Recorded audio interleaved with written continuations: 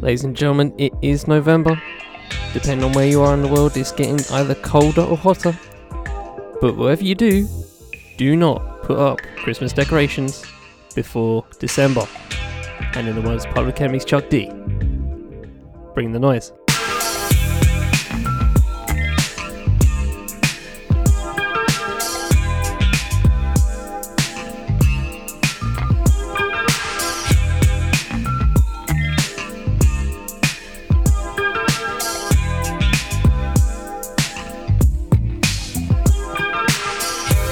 Fifth M Podcast Network.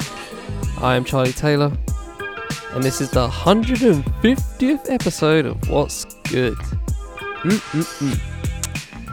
Welcome back, ladies and gentlemen. Hope you're all doing well in the circumstances. You know, I realised last week. I was like, oh shit, it's 150 next week. you just keep chucking, and it's just like, oh yeah, 150. That should mean something to somebody. But yeah, man, it's good. It's good. Since it is November, I will say, if this year has been the first time, you've been spinning What's Good throughout this year, I will let you know that at the end of November there will be no episodes of What's Good throughout the month of December, apart from the 5 VPN special, which will happen around Christmas time.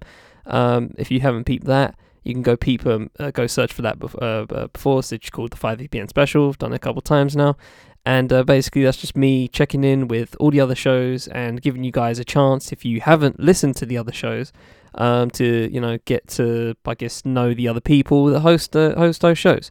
So yeah, it's nice. It's a nice crossover, cross-pollination thing I like to do. But yeah, there's going to be no What's Good episodes in December as of this point. Might change, I don't know, depending on how my workload is. But yeah, I usually just use that month to create my end of year lists. I really enjoy doing those. It's one of the highlights of my year. Just listening back to everything I've been listening, all the music I've been listening to, and just throwing them onto a list. Songs, EPs, albums. I really enjoy doing it. So yeah, I just like to spend the whole of December doing that instead of doing What's Good and planning that out.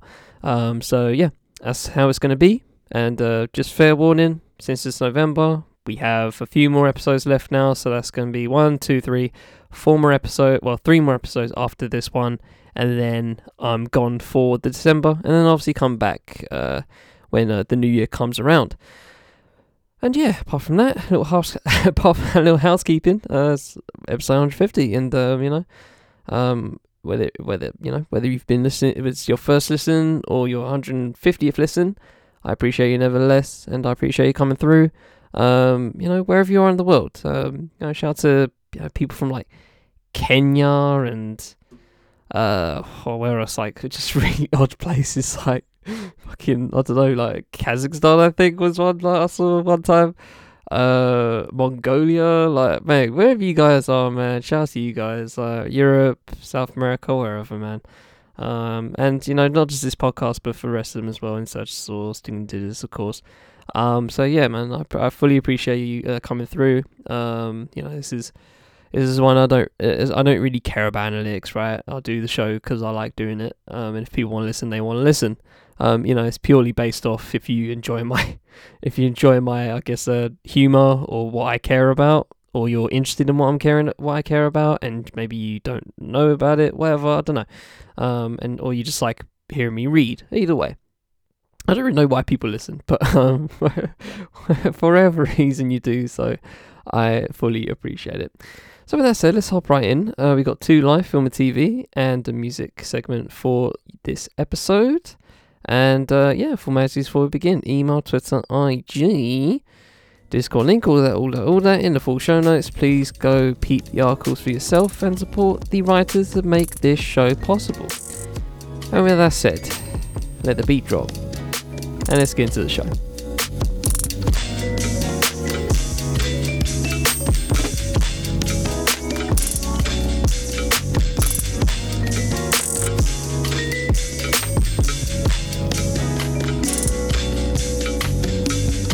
In a week where Facebook is now Meta, which will be our first segment, we'll get right to that shortly, COP26 begins. It's only been a couple of days in now, so it's basically been a lot of politicians, just saying 10-minute speeches and stuff like that. And I feel like Boris Johnson has a prop bet on as to how many metaphors he can give. I think yesterday he referenced deforestation, which 120 countries have made a voluntary agreement to stop deforestation by 2030. Highlight the word voluntary on that front. He referenced it as the Great Chainsaw Massacre, and I'm just like, must you sloganize everything? Like, do you really need to just slap a tagline on everything? It pisses me off. The world passes 5 million COVID-19 deaths. And lastly, Ethiopia calls a state of emergency as Tigray rebels move to the capital. But like I said, we begin with Facebook. And, sorry guys, it's not Facebook anymore. It's now Meta. Yes. Facebook have renamed themselves to Meta. Well, technically not. It's similar to Google Alphabet. Google still exists, but Alphabet is kind of like the parent company. And I think Facebook is trying to, not eliminate, but like lessen the Facebook bullshit that goes around them, and uses Meta as kind of like a new offshoot, so they can focus on the future, and not be bothered by the fact. No, I'm not Facebook. I'm Meta. But it's not like it is. I kind of referenced this. I kind of thought about this in terms of like when Coke changed to New Coke. It's still Coke, bruv. But then again, they're not trying to change. They weren't changing their names for any reason. But it's more like actually a better comparison is the tobacco industry. So I remember the only reason I know this is because of F1. But if you look on Ferrari cars, Ferrari F1 cars, they have a sponsor called Mission Winnow or Win Now, whatever it's called. Basically, it's under Marlboro, Philip Morris, International. Because they can't, cigarette companies can't outright advertise their shit anymore on F1 cars as Marlboro used to on 2000s era Ferrari F1 cars. So they had to switch it up to Mission Winnow or Win Now, and yeah, it's supposed to be the I don't know, philanthropic side of to the tobacco industry. I don't know, but it's still technically Philip Morris, but there's a loophole. A loophole's a loophole. So that's how I see this. Anyway, so let's get into this particular article here. This is called Facebook is now Meta, but not quite a metamorphosis. This is by Rebecca Halewale via Recode by Vox, and let's jump right in. Facebook Inc. is now Meta Platforms Inc., Meta for short, at an event on Tuesday. Mark Zuckerberg announced that the company is rebranding itself and focusing on building the quote-unquote metaverse, a simulation in which people interact as avatars in real time. This new name signifies that Facebook does not want to just build this new digital environment, it wants to be the face of it too. Quote, "From now on, we're going to be the metaverse, not Facebook first."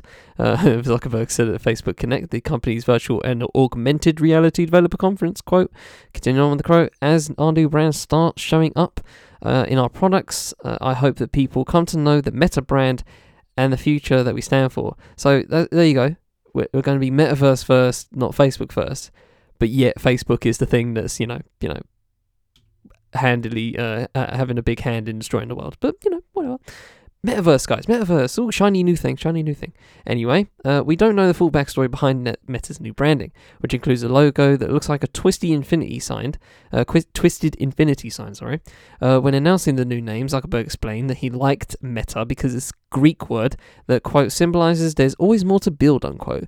Perhaps coincidentally, the Chan Zuckerberg Initiative, the philanthropy Zuckerberg founded with his wife Priscilla Chan, acquired a startup called Meta that uses AI to aggregate scientific research. Through the project's website, it says it's a separate entity from Facebook. Meta's most obvious connotation, of course, is with the metaverse itself. aside from Zuckerberg's big name announcement.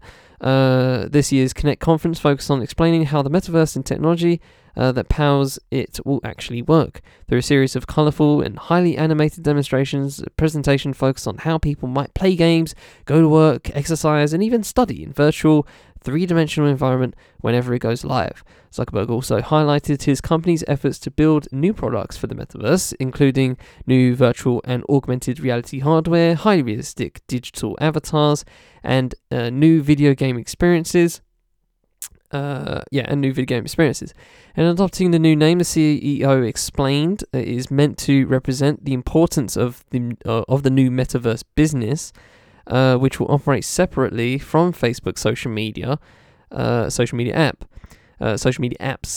Facebook's new focus on the metaverse comes 7 years after the company purchased Oculus, which builds virtual reality headsets that allow people to play for 3D virtual games. Andrew Bosworth, the company's vice president of augmented reality and virtual reality, also announced on Thursday the Oculus name would be retired and that its hardware and apps will now operate under the Meta brand. While these VR headsets are still somewhat bulky and primary among gamers, Facebook seems to think the technology could play a key role in the broader adoption of Horizon, a virtual reality platform that allows user avatars to interact with each other online. This, along with future innovations, possibly including augmented reality glasses that Bosworth's team has reportedly been developing, could eventually help create a foundation for the metaverse. Oh gosh, guys, this sounds scary. I'm sorry. Remember that TikTok one I was talking about a while back?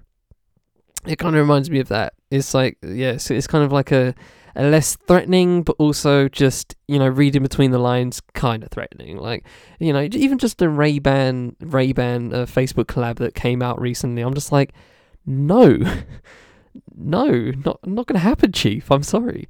The company formerly known as Facebook, it's the thing, we're still going to call it Facebook, you know what I mean? This ain't going to change. Like, it's not going to change. We're going to keep calling it Facebook, let's be real. I'm probably going to keep calling it Facebook. Especially in this case, I'm just going to keep saying it's Facebook, right? Because why else would I? Why would I call it Meta? Because I want to be correct? Who cares? Anyway, what was that? As it faces the company formerly known as Facebook is pivoting to the metaverse as it faces a deluge of changes, including a potential probe from the FTC, Federal Trade Commission, and the ire of lawmakers concerned about the company's plans to build a kids version of Instagram. That always makes me laugh thinking about it, because what the fuck would you do that?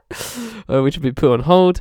The company is also facing a surge in critical media coverage fueled by the thousands of internal documents leaked by the Facebook whistleblower Frances Haugen. The documents have given the public a new view into Facebook's internal operations and revealed the company's dismal record when it comes to combating hate speech, political polarization, and human trafficking, among other problems.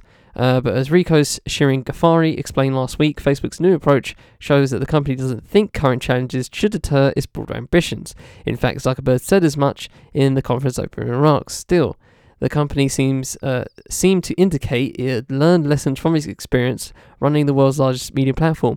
Okay, I have to stop right there, because you haven't, because they're still existing. They're still there. You haven't changed anything yet. You haven't learned lessons because you haven't applied those learned lessons. You may have learned lessons, but we're still waiting on the application, and the reaction to said lessons learned. So, what? Anyway, continuing on. While developing the metaverse over the past few years, Facebook leaders insisted that the company would be a lot more cautious. Researchers will be consulted from the beginning, and privacy interoperability? What the fuck? That's a word and a half. Interoperability. Wow, that's a long word. What does that mean? The ability of computer systems and software to exchange and make use of information. Right. Okay, interesting. That's a great word.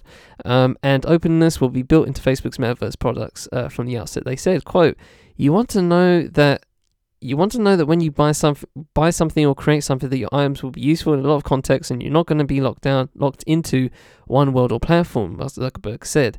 It's a future that is beyond any one company that will be made by all of us, unquote. But Facebook's new name suggests that the metaverse will primarily be made by Facebook and might even be synonymous with the company. After all, much of the conference focused on how Facebook is getting the technology needed for the metaverse ready for this virtual reality system, even before this virtual reality system even launches. Whenever that happens, it won't be surprising when people think that the metaverse and Meta are the exact same thing. Okay, that's the entire article.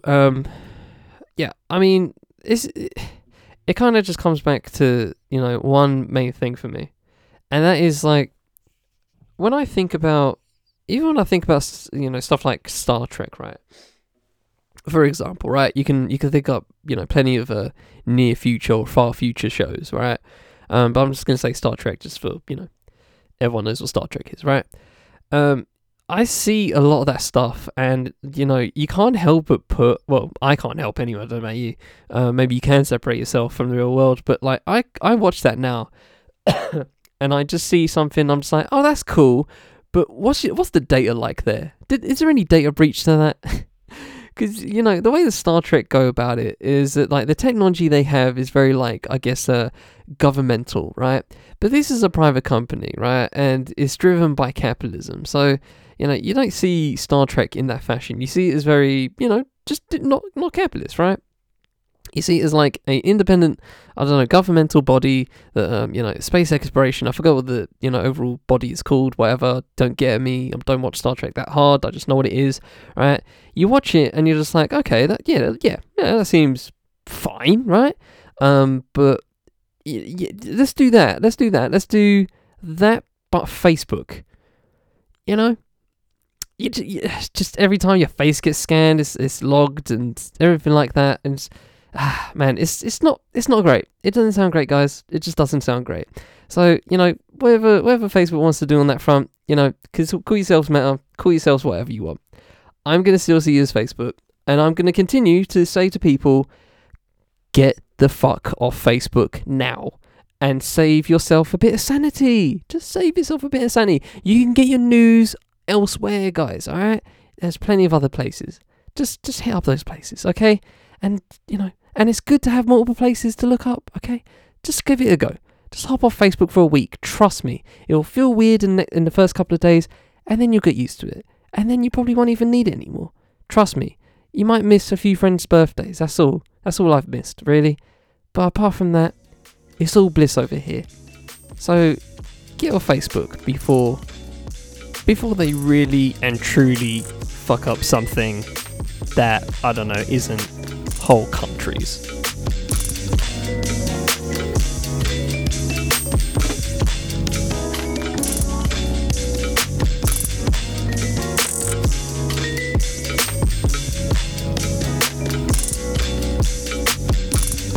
So move on, keeping on with life. I usually leave stuff like this till the last segment, but I want to keep it a slow rise up, you know what I mean? Just more fun stuff on the other side.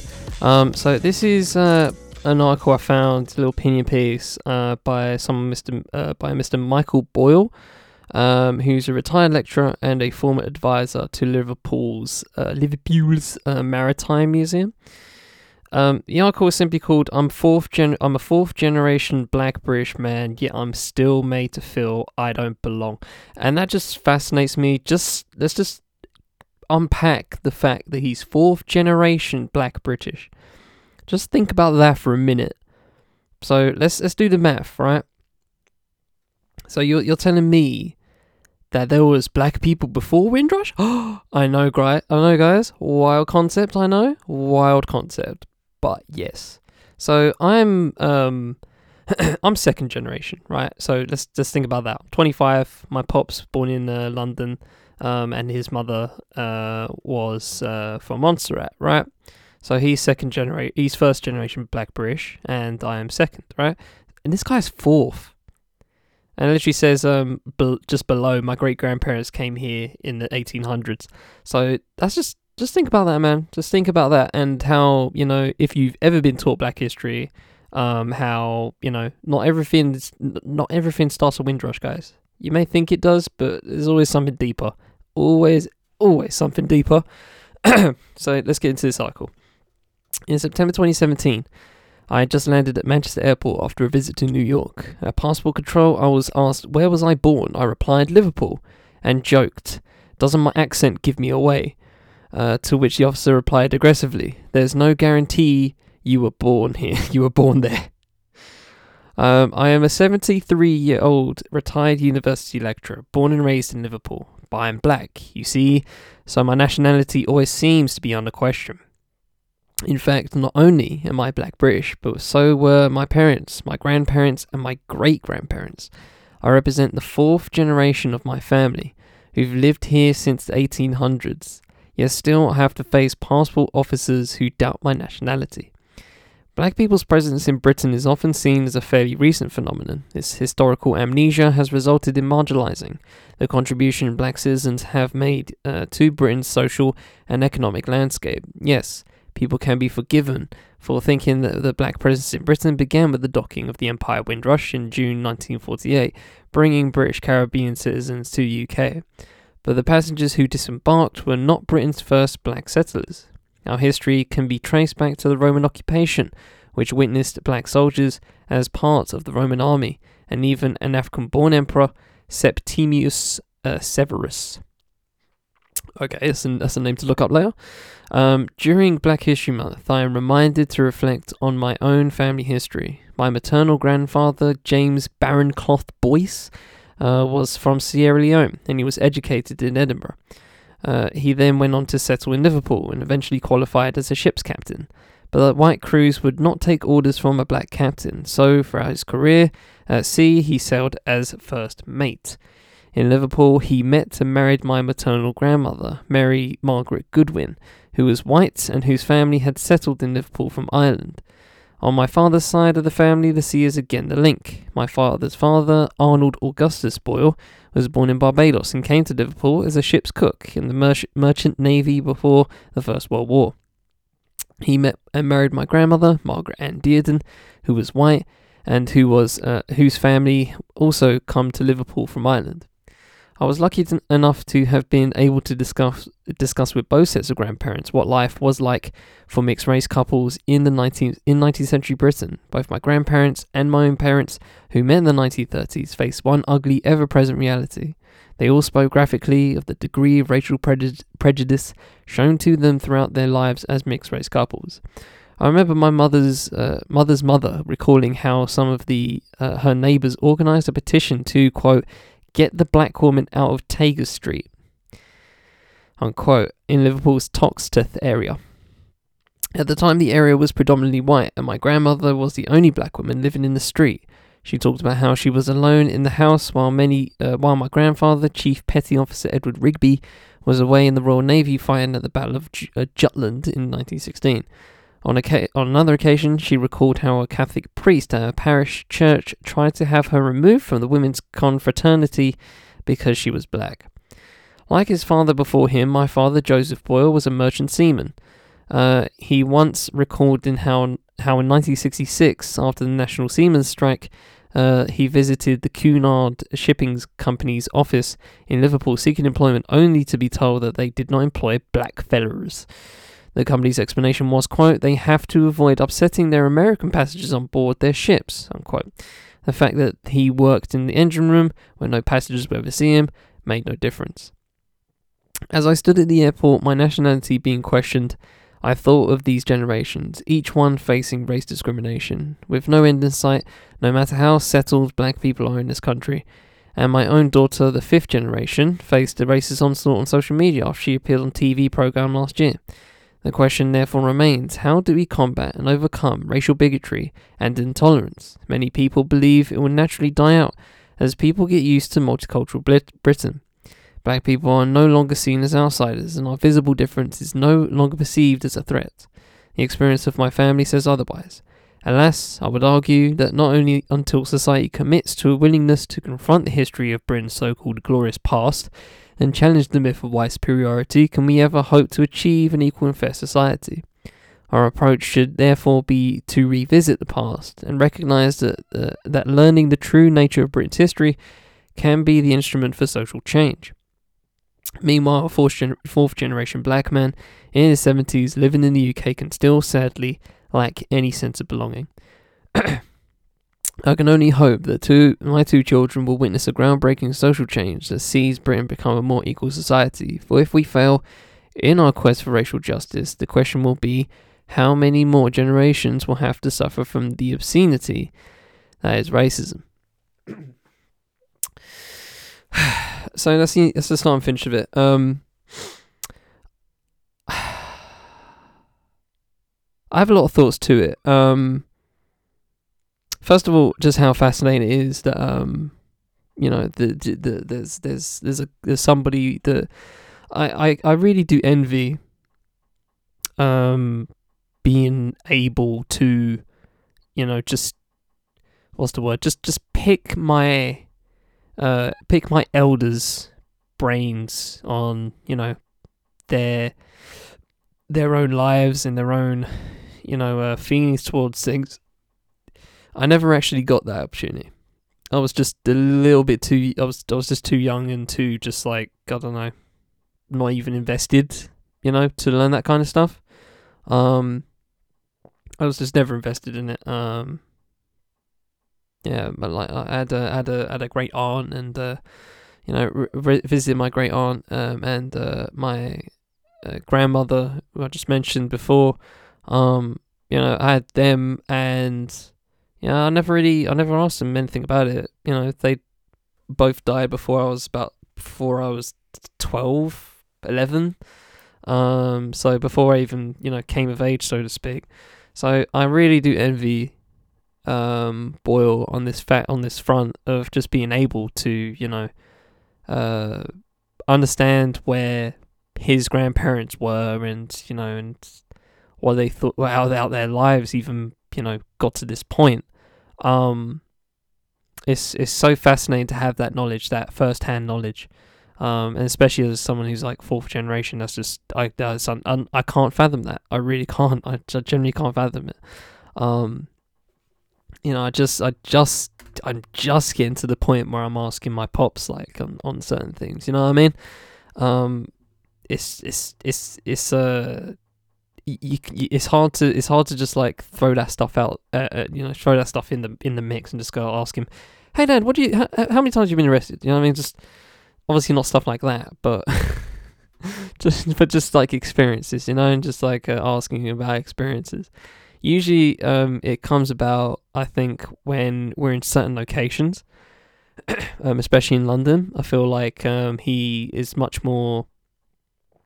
There's much more reason for either me to ask or for him to, just elucidate on like, oh yeah, I went to a show here, like, or this place, or, oh, this happened to me over there, years ago. It's just stuff like that, and that shit is priceless, guys. Like, I don't think. I think that's something that needs to be. I think that's something that needs to be highlighted a lot. I think. I feel like it's easy for. Not easy. No, I wouldn't say easy, but. I mean, yeah, in some ways it is easier actually. For white British people, I'll just stick it there, and zoom in that fashion, scope it like that. For white British people to learn about their history, I think it's really really enjoying that. I think there's an ease to that, right? Now you can get case by case on that front. I remember I had a really good friend recently. Not recently, but a few years ago, that basically talked about his dad to me in person for like the first time. I was just like, I've never actually asked, but I generally didn't think he had a dad. You know what I mean? It's one of those things where like I know his mother, I know of his mother, right? And I've kicked it with, I've chatted to her before. You know what I mean? We're on terms on that front, right? But I've never ever seen his dad. I've never heard until that moment where he told me about it, and it was really unprovoked as well. So it must have been a recent revelation for him. But it was just like, I was just like, shit, bro. I generally didn't realize you even had a dad. You know what I mean? So, there's cases like that I think we can some of us can relate to, but I think in the overall sense, it's very easy for white people to understand, just broad history about where they come from and stuff like that. I think it's hard on that front for black British people to understand or just to glean anything from that. I wish I was really in tune when I was like 10. I wish I was. I wish I had asked those questions. I'd have so many questions if they were alive now. Honestly, so many questions. If they were still alive, I'd probably like get them on the show like regularly, just to like talk to them about certain things. I really would. I would encourage that. I would genuinely want to do that. But it is what it is right now. But anyway, enough about me. But the overall point I wanted to make is just like I think understanding history, like I've said this before, I think understanding history from a broad sense, and getting more specific as time goes by, really makes a person, and I can attest to that. And if we start that from a youth's age, then geez, imagine where we could be. Like if we did that to everybody, if we did that for everyone, not just teaching about Michael Boyle's nearly basically like 5 generations of being black British in his family, but just overall, just understanding that and understanding certain names that come across the wire a lot, but then getting deeper into that, and then you uncover new names, and it's not just it's not just dark as hell, right? It's not just people like that, right? It's just you get deeper into that and you figure out, oh shit, there's people before Windrush, there's black people before Windrush. Let me think about those. Let's think about the Sri Lankans that were in the First World War. Let's think about that. You know what I mean? I think it's Sri Lankan anyway. Correct me if I'm wrong, but yeah, it's just I think there's a lesson here about history that can be understood, and obviously I've gotten past the point of I've completely neglected the fact that the whole story was about him not being respected in the general public, in the general consensus, and I think I've shied away from that because it's just very harrowing to think about, to be completely honest. The fact that he has so much root in this country and is still, that's just disheartening to think about. I've got to be honest with you, it's so disheartening. But that's kind of how racism works, I guess, and something that is not just a British thing. It's a worldwide thing in a lot of ways. Caste systems, stuff like that. It's a pandemic in that kind of fashion. It's a social pandemic, I guess. I don't think the utopia that I'm not saying he referenced it as utopia, but I'm just gonna blankly say that a utopia he was talking about near the end with his children, I don't think will happen. But I know what will get it real good start on that is education again. So let's continue on from that.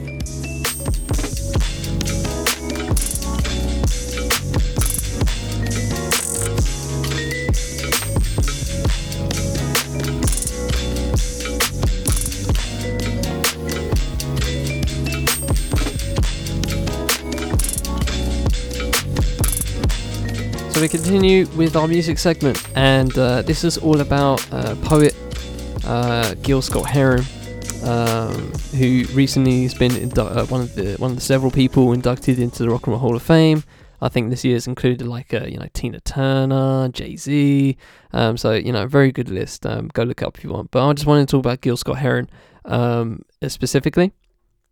I found this article by David Dennis Jr. via The Undefeated called "A Poet and a Protester, Gil Scott-Heron captured his time and hours," and it just fascinates me. I've been recently, thinking about how people before hip hop were hip hop, but it was just before the term even was coined, and I just love that stretch. I love that reaching out to connect these dots historically between people like Gil Scott-Heron and a Common, for example. It's just I love making that link. It's so fascinating. So let's get into this article. This is great. This summer, billionaire Richard Branson took a plane to the edge of the Earth's atmosphere, and Jeff Bezos, the richest man in the world, followed him into space a few days later. With the world in throes of a pandemic and the gap between the wealthy and the rest of us growing wider, it was fitting that the phrase "Whitey on the Moon" was trending on social media. Gil Scott-Heron, who will be inducted to the Rock and Roll Hall of Fame on Sunday, so Sunday's just passed, with the Early Influence Award, wrote the poem "Whitey on the Moon," which he performed on his breakout album Pieces of a Man. On the night of the moon landing in 1969, the song featured lines such as "I can't pay no Dr. Bill, but Whitey's on the moon. 10 years from now, I'll be paying still, while Whitey's on the moon." Unquote. The poem captured the precise political moment of the time while also speaking directly to the inequality plaguing the country in 2021. The continued relevance of Whitey on the Moon underscores the continued relevance of his music message, and social commentary.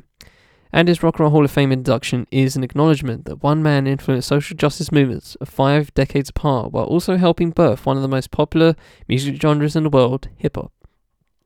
Scott-Heron's father, Gil Heron, was a Jamaican soccer player who would later become the first member of the Scottish Celtic team. His mother, Bobby Scott, was an opera singer. He grew up admiring Fannie Lou Hamer for her truth-telling and fearlessness, and poet Langston Hughes for his literary genius and wit. Quote, "He was a Renaissance man," Scott-Heron once said of Hughes. "He wrote songs, he wrote poetry, he wrote columns, he wrote essays. And as a writer myself, I knew that you couldn't use just one form and get every idea across," unquote. Scott-Heron's love of Hughes led him to the writer's alma mater. Is that how you say it in my accent? Alma mater? Lincoln University, a historically black school in Pennsylvania. Musicians' time at Lincoln in the late 60s overlapped with some of the most volatile moments in American history: the Vietnam War, the assassination of Martin Luther King Jr., and the emergence of the Black Panther Party. During this time, Scott-Heron was writing a novel, The Vulture, and formulating what would be Pieces of a Man. And he was protesting. Carl Cornwell, a legendary jazz musician who met Scott-Heron while also studying at Lincoln, recalls a protest on campus over lack of emergency medical care. A drummer in Cornwell's ensemble had an asthma attack and died because there wasn't a doctor on campus and the nurse was unreachable. Quote, "Gil was one of the more outspoken brothers on the campus and was pushed to the forefront of that movement," Cornwell recalled. "We ended up shutting down the school. When we came back from winter break, there was an ambulance in front of the infirmary," unquote. Pieces of a Man was released in 1971 after a push from producer Bob Thiele to evolve Scott-Heron's spoken word efforts into more of a jazz and blues blend, with the musician's friend pianist Brian Jackson as his right-hand man. Quote, "We both understood there were enough songs about partying and getting down," Jackson said. "We just felt that if we can actually write any type of music that we felt was needed, we felt that consciousness raising and adopting the tradition of the West African griot. I think it's griot. I think that's what I say. I don't know why I say griot like it's French. Where we wanted to go," unquote. Pieces of a Man is full of anguish and hope, masterpiece in which Scott-Heron establishes himself as one of the premier musical voices of the Black Power movement. It was a role he'd continue to embrace in his subsequent work, No Knock, from his second album. Free Will is a scathing indictment of the police and policies that led to the execution of Black Panther leader Fred Hampton, 1969. Winter in America, 1974. Did I say 60 before? I don't know. It talks about the destruction of democracy. Johannesburg in 75 was about breaking down the injustice of apartheid. And We Almost Lost Detroit in 1977 was about nuclear proliferation and who suffers the most. Scott-Heron maintained his activist leanings even as his popularity grew. He became the first artist signed by Clive Davis to Arista Records.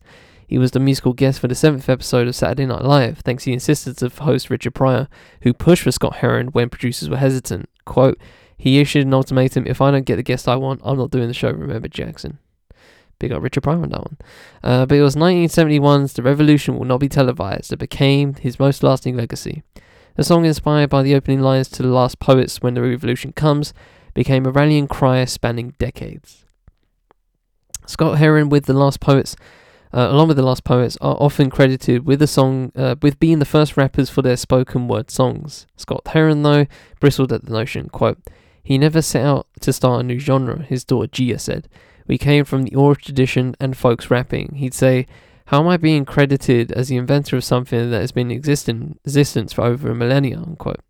Continue with that quote. He never wanted to take credit as godfather of rap, said his son Rumal Rackley, who is the administrator of Scott Heron's estate, a job that includes, among other things, clearing samples and granting music licenses. I think that was just him being humble. He always talked about things he created as we, unquote. But rappers themselves are quick to credit Scott Heron. Another quote, he was one of the forefathers of rap, said Common, who was introduced to the revolution not be televised as a kid and was blown away by how it sounded so rebel. His poetic approach was guiding a birth of rap in certain ways, and the mentality of what hip-hop would begin to be as a revolutionary art form, unquote. While Scott Heron helped introduce the world to hip-hop, hip-hop would later introduce younger generations to Scott Heron. Like many people my age, I was introduced to his music through rap. Kanye West, who performed a tribute set at the memorial service for Scott Heron in 2011, sampled Scott Heron's Home is Where the Hatred Is on 2005's late registration for the song My Way Home with Common. Quote, that's one of the songs I love from Gil Scott anyway, Common said, so I was really happy to do that and inspired to do that, unquote. The track sounds almost like a duet between Common and Scott Heron, featuring the latter's booming, sometimes haunting lines about the tortures of addiction and drug use. And while drugs would later go on to wreak havoc on Scott Heron's life, he wrote and performed the song so passionately that it's become accepted that the home is about his own demons. Quote, remember, he was only around 19 when he wrote Home is Where the Hatred Is, said Jackson. The song, along with The Bottle, is an example of a song where he's going through a lot of description about addiction that he wasn't experiencing. It just shows his ability to get into the spirits of the people and report back what he sees. That's his greatest contribution. A lot of the stuff he wrote didn't come from personal experience, but it was so prophetic, said author and journalist Lerma Rackley, Rumal Rackley's mother, that allows so much of his work to be timeless, unquote. It's that timelessness that has made Scott Heron's music so influential, especially in hip-hop. He's frequently sampled, and not just by West. Scott Heron's music and voice have appeared in songs by Mos Def, Common, Black Star, Kendrick Lamar, and others. Quote, he just made pretty dope records, said producer Ichiban Don, who sampled Peace Go With You Brother for Lamar's Poe Man's Dreams, His Vice in 2011. Most people who listen to Gil Scott Heron are educated in black culture. The people who are tapped into hip-hop will always celebrate him and his music, unquote. When Gia Scott Heron heard her father's voice performing the intro to Do You See on Warren G's 1994 Regulate G-Funk era, it made her instantly call it her middle school. The song, which samples Scott Heron's Bicentennial Blues spoken word performance, also helped her feel more connected to her father, who was struggling with a drug addiction that had him in and out of jail and damaged his health for most of his adult life, making him largely unavailable until they rekindled their relationship months before his death. But the revolution will not be televised, will remain the most enduring, influential offering. The message that revolutionary action takes place in the mind before it moves forward has persisted despite America's penchant for neutering, commercializing, and sanitizing messages of black resistance. Quote, we noticed that Madison Avenue picked up the message, said Jackson, who noted that as America was trying to commodify the musical resistance, he and Scott Heron were being followed by the FBI. It was painful to watch the message appear on commercials. That in itself is a televised revolution. That's the antithesis of what we were saying. I'm so glad that so many in Black Lives Matter took up the revolution not be televised as their anthem, said Lerma Rackley. To have his voice out there inspiring his generation of activists is powerful. I hope they study him more deeply and not just go on the surface, unquote. Which brings us back to Whitey on the Moon.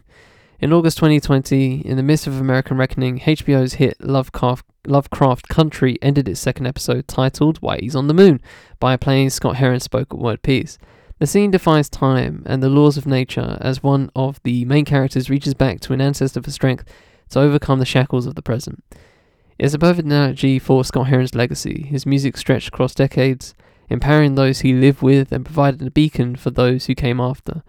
Timeless is an easy word, but maybe it doesn't do his legacy justice. It's time-travelling, continuum-shattering, ever-present, and here for us whenever we need it.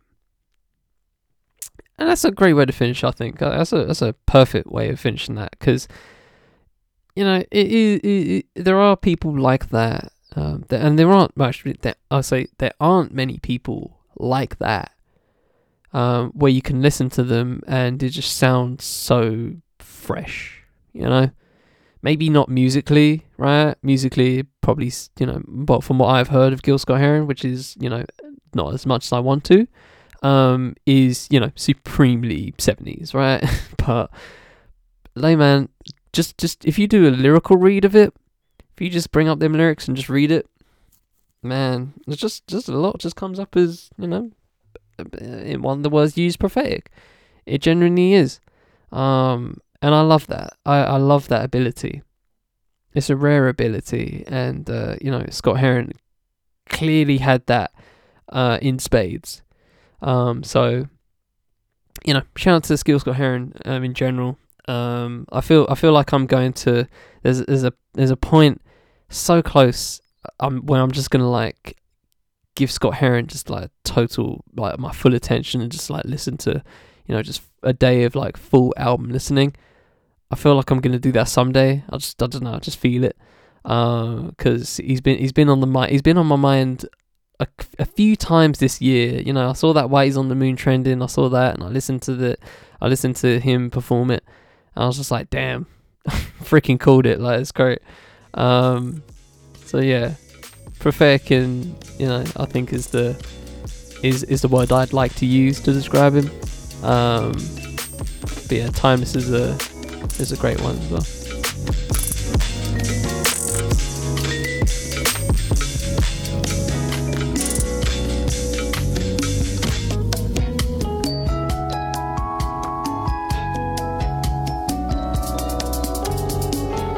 So finish up the episode with film and TV, and this is all about The Wire and how it's the GOAT TV show of the 21st century.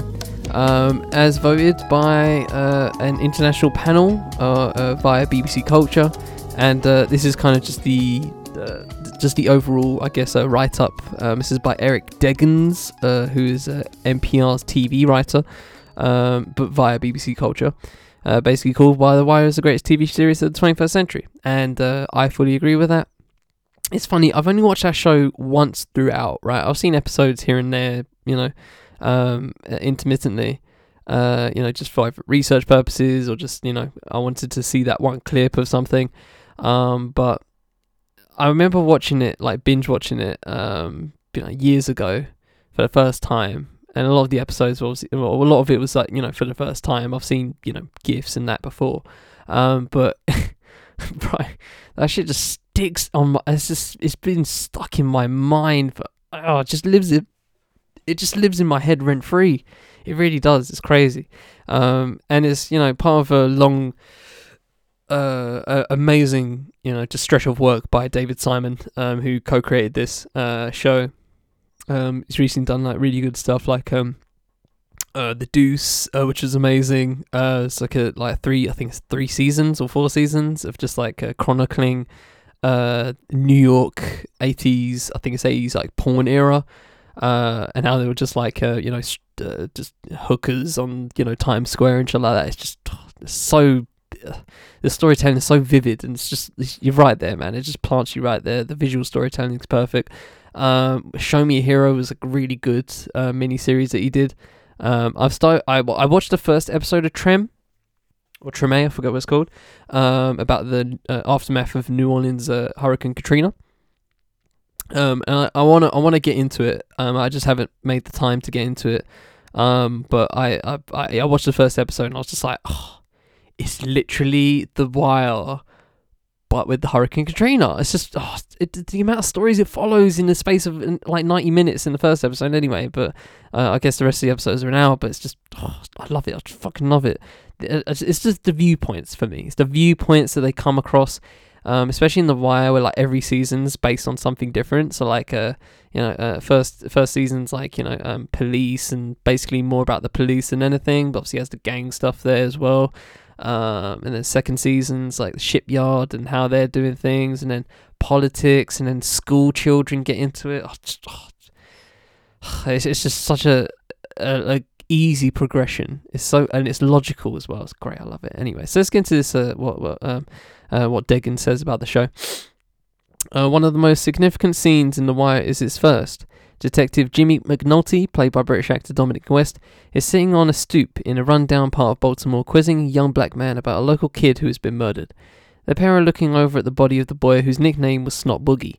He had a history of playing in a neighborhood dice game until there was lots of money on the ground, grabbing it and trying to run. Normally, the young man tells McNulty other players would just catch him and beat his ass.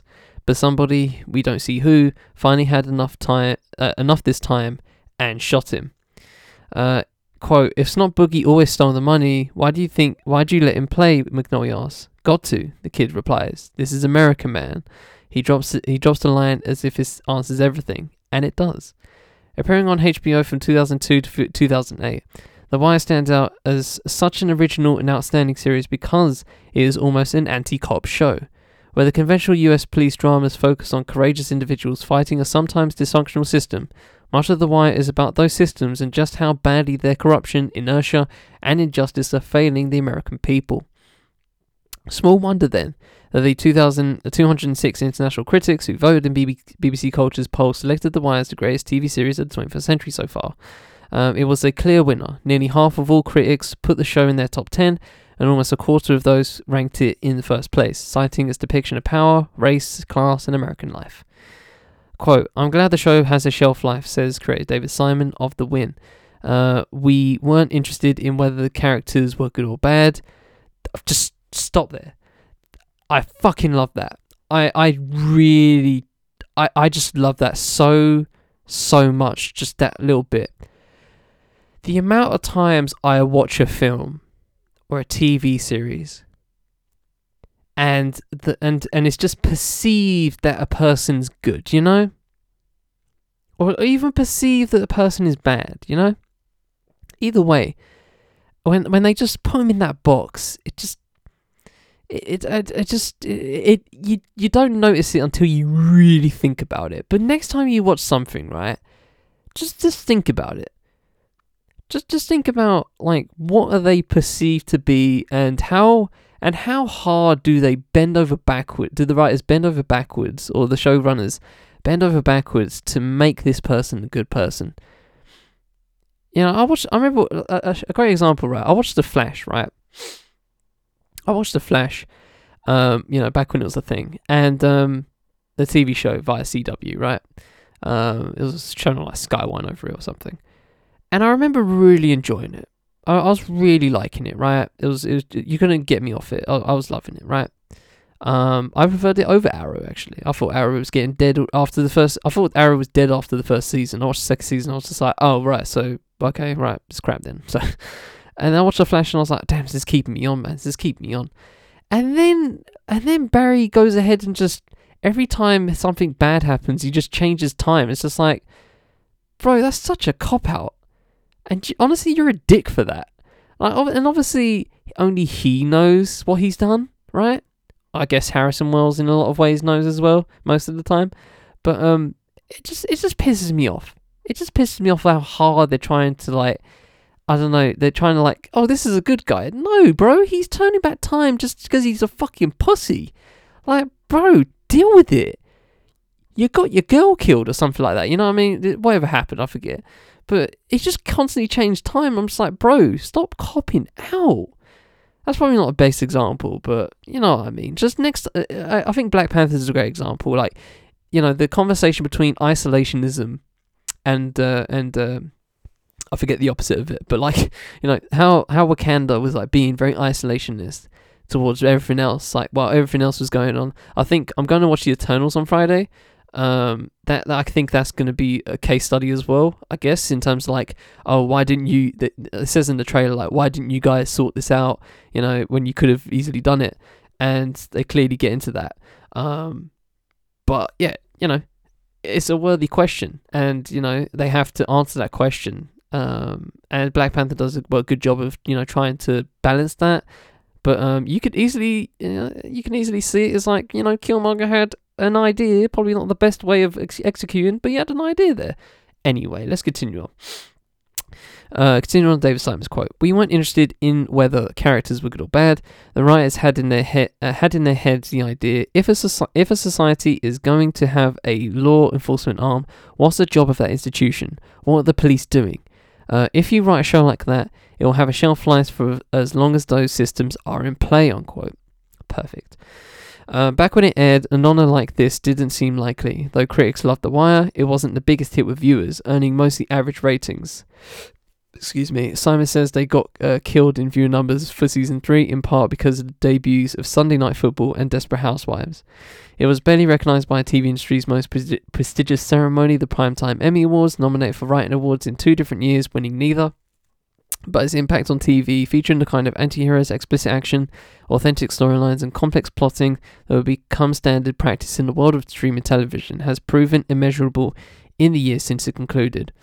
Snot Boogie's story could be The Wire's mission statement. Viewers were getting a heads up that they were entering a very specific world with its own rules, patterns of speech, expectations and dangers. However strange it might have seemed to an audience weaned on Miami Vice and Hill Street Blues, though, it was also a very American operation, reflecting how the country deals with people it would rather not consider. But this show ensured you did consider them very deeply. It perched in the country courtyard. I need to say countryside. That'll be a different show. Fucking heartbeat. It perched in the courtyard of housing projects while the corner boys conducted their drug business. It showed the ingenuity of addicts trying to earn a buck by ripping copper plumbing from houses under construction. It documented the disappearance of well-paid labour jobs for America's working class. It showed all the different ways experienced Baltimore cops can use the F word while mulling over evidence in a crime scene. The Wire revealed that systems operated everywhere. Even impoverished neighbourhoods in Baltimore have a bureaucracy and a code of conduct. They are run like company towns by the industry that dominates the local economy, the drug trade. Over the course of its 5 seasons, The Wire would take on some of these dysfunctional structures in law enforcement, politics, education, labour unions, the media, and even drug gangs. In each case, a series sprawling storylines explored how those systems chug along, often serving the interest of the powerful while chewing up average people unlucky enough to get caught in their wake.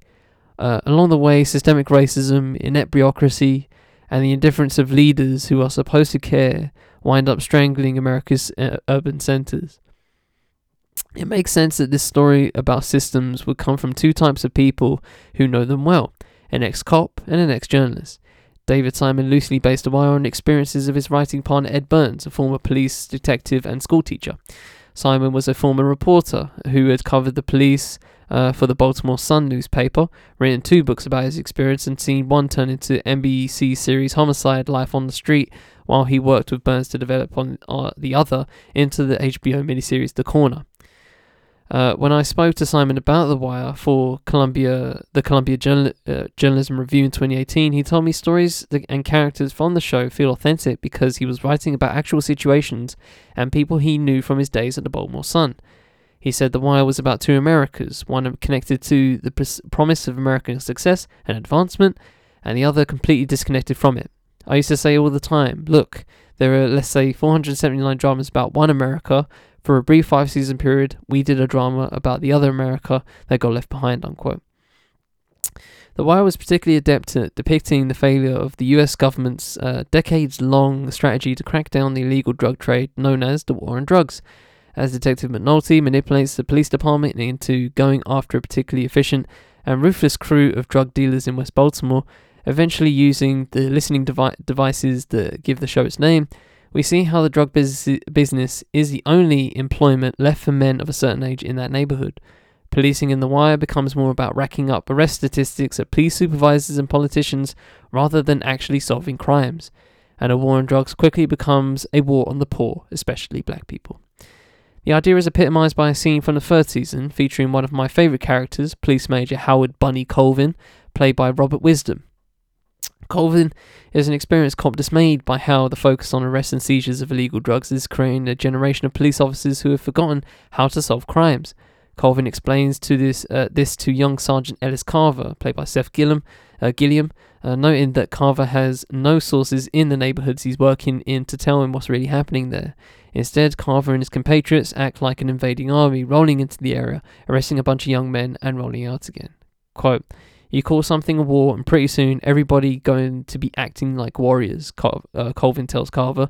And when you act, when you're at war, you need a fucking enemy. And pretty soon, damn near everybody on every corner, is your fucking enemy.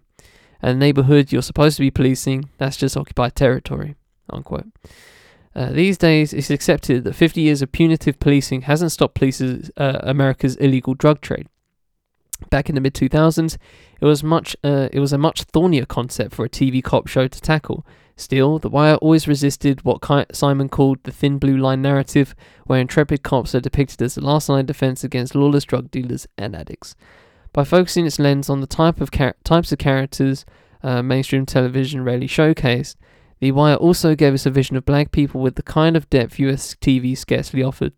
The list was amazing, especially for that time. Andre Royo's insightful addict police informant Reginald Bubbles' cousins, Wood Harris's family-oriented ruthless gangster Avon Barksdale, Idris Elba as Barksdale's Lieutenant Stringer Bell, who dreamed up of using business school tactics to build a legal empire, Sonia Son. I swear it's John. It says Son here, but I swear it was John. As gay police detective Kima Greggs. She was one of my favourite characters. I love her so much. Wendell Pierce as McNulty's irascible, I forget how to say that word, partner William Bunk Moreland. Felicia Pearson as Hitwoman character with her own name, Felicia Snoop Pearson, and many more. Bringing life to those characters required serious actors. One of The Wire's most important legacies is the way it exposed TV audiences to performers who would later become household names. That roster starts with Elba, who played one of the series' most iconic characters, and has since built a career ranging from Marvel movies and Suicide Squad to film to TV's Luther. West had met similar success from films like 300 to the BBC's Les Miserables, and will play Prince Charles in the upcoming season of Netflix's The Crown. Other big names to come from The Wire include Michael B. Jordan, Seth Gilliam, Walking Dead, Aidan Gillen, Game of Thrones, Amy Ryan, Gone Baby Gone, Wendell Pierce and Jack Ryan, Lance Reddick and Jamie Hector in Bosch, Clint Turman for Fargo, and Reggie Cathy in Fantastic Four. I swear, Reggie Cathy's done something better than Fantastic Four, but there you go. Simon's credits. The show casting directors Alexa Fogel and Pat Moran, with finding amazing actors who weren't in a lot of higher profile projects. But he has another reason for why some of the show's performers weren't as well known back then. Quote, a lot of those names are African American, he says, and at the time The Wire came out, African American actors were among the most underutilized actors in Hollywood. Network TV was very unforgiving to shows that had a significant number of black characters. They thought white people wouldn't watch, but HBO was not afraid of it, unquote. The actor who most embodied The Wire's success and found remarkable performance to play singular roles is the late Michael K. Williams. Williams gave life to another iconic character, Omar Little, the fearsome stick-up man who robbed drug dealers. Omar was also openly gay, redefining and challenging ideas of black masculinity as a character who was undeniably cool, stuck to his own moral code, and loved other men. Williams would continue to push such boundaries in future roles, earning an Emmy nomination for playing a closeted gay man in HBO's 1950s set horror fantasy drama Lovecraft Country, second mention of this today, before his death in September. But The Wire was his breakthrough, a golden opportunity for a young black man with a prominent facial scar who had previously appeared as the dancer in music videos. To be sure, The Wire had its flaws, its storylines could be tough to follow, and the plots could be slow-moving. Its second season focused on labour unions and the poor, and its final season, centred on the media, are often cited as weaker instalments. I think the second season one of its best. I think that was one of the best, to be honest. I think 5 is, I think consensus. I think people think that's probably the worst season. You know, quote unquote worst, because what's a bad season in The Wire? Least favourite season.